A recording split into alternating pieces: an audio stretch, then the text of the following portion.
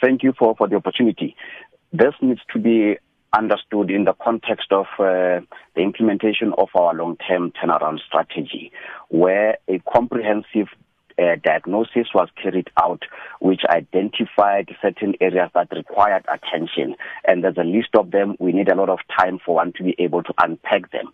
However, one of the possible solutions that was identified was in the area of debt consolidation. And in simplest of forms, it means that we have too many Pauls and too many Peters out there whom we owe. So what we need to do is to approach one individual, as an example. We approach Sakina to say, please give us 16 billion rand in the form of loan so that we are able to pay Peters and Paul that we owe there, because the loans that we have with Peter and Paul are attracting varying interest rates. So for us to be able to negotiate a much more favorable interest rate, let's consolidate this debt. If Sakina is able to borrow us money, then we pay Peter and Paul so that we owe one individual, and we are able to negotiate a favorable interest rate. Essentially, that is what it is. It does not amount to us going to the shareholder, to National Treasury, to request further guarantees. Now, how is SAA expecting this to happen in the absence of financial statements for 2 years? Why hasn't SAA been able to produce those financial statements? It is an open secret that the company is not in the best state of health.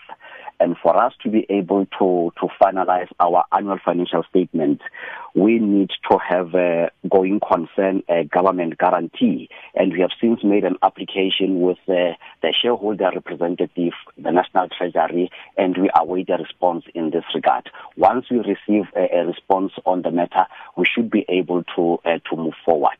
Questions have been asked as to whether the lenders out there will be able to come to the party, especially in the light of the point that you are making reference to, that the SAA has not been able to finalize its annual financial statements.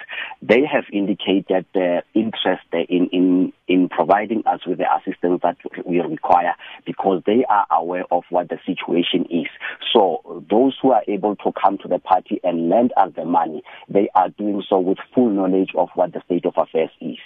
But what I don't understand is, what does that have to do, that guarantee, what does that have to do with SAA's inability to produce financial statements?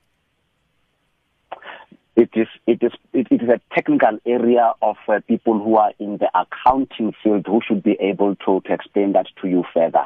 However, the long and short of it, Sakina, is that once you have finalized your financial statements, they need to be signed off by the auditors, and you need to obtain a status that says that an entity or a company is now certified as going concern. And that means that you should be able to conduct business for an extended period of at least 12 months. Essentially, that is the crux of it. So is SAA in that position? Are you able to conduct business for the next 12 months? Look, there had been predictions that we would not be able to operate up until where we are now, because we have entered into, we have completed the second cycle of the financial year, where we have operated without any further injection in the form of government guarantees.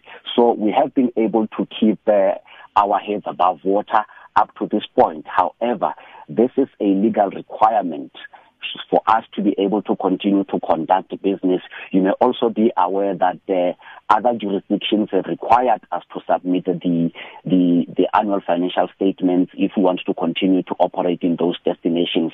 One is Hong Kong. In this case, the matter is receiving attention. This is what needs to happen for us to be able to continue operating. We need government guarantee for us to finalize our annual financial statements. I think Hong Kong is fairly well known. Last week, Yake Kwinana told us about Ghana. Are there any other destinations that are also at risk at this point?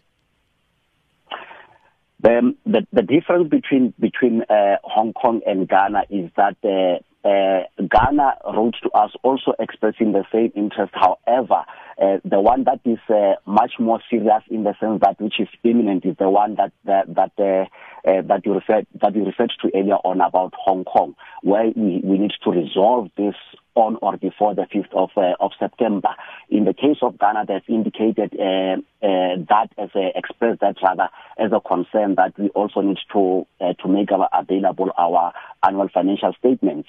We dispatched a team of executives last week that met with government officials, and there were discussions around this matter, and there's an understanding and arrangement in place insofar as that is concerned. So there is no risk of disrupting or suspending operations insofar as South Africa and Ghana are concerned.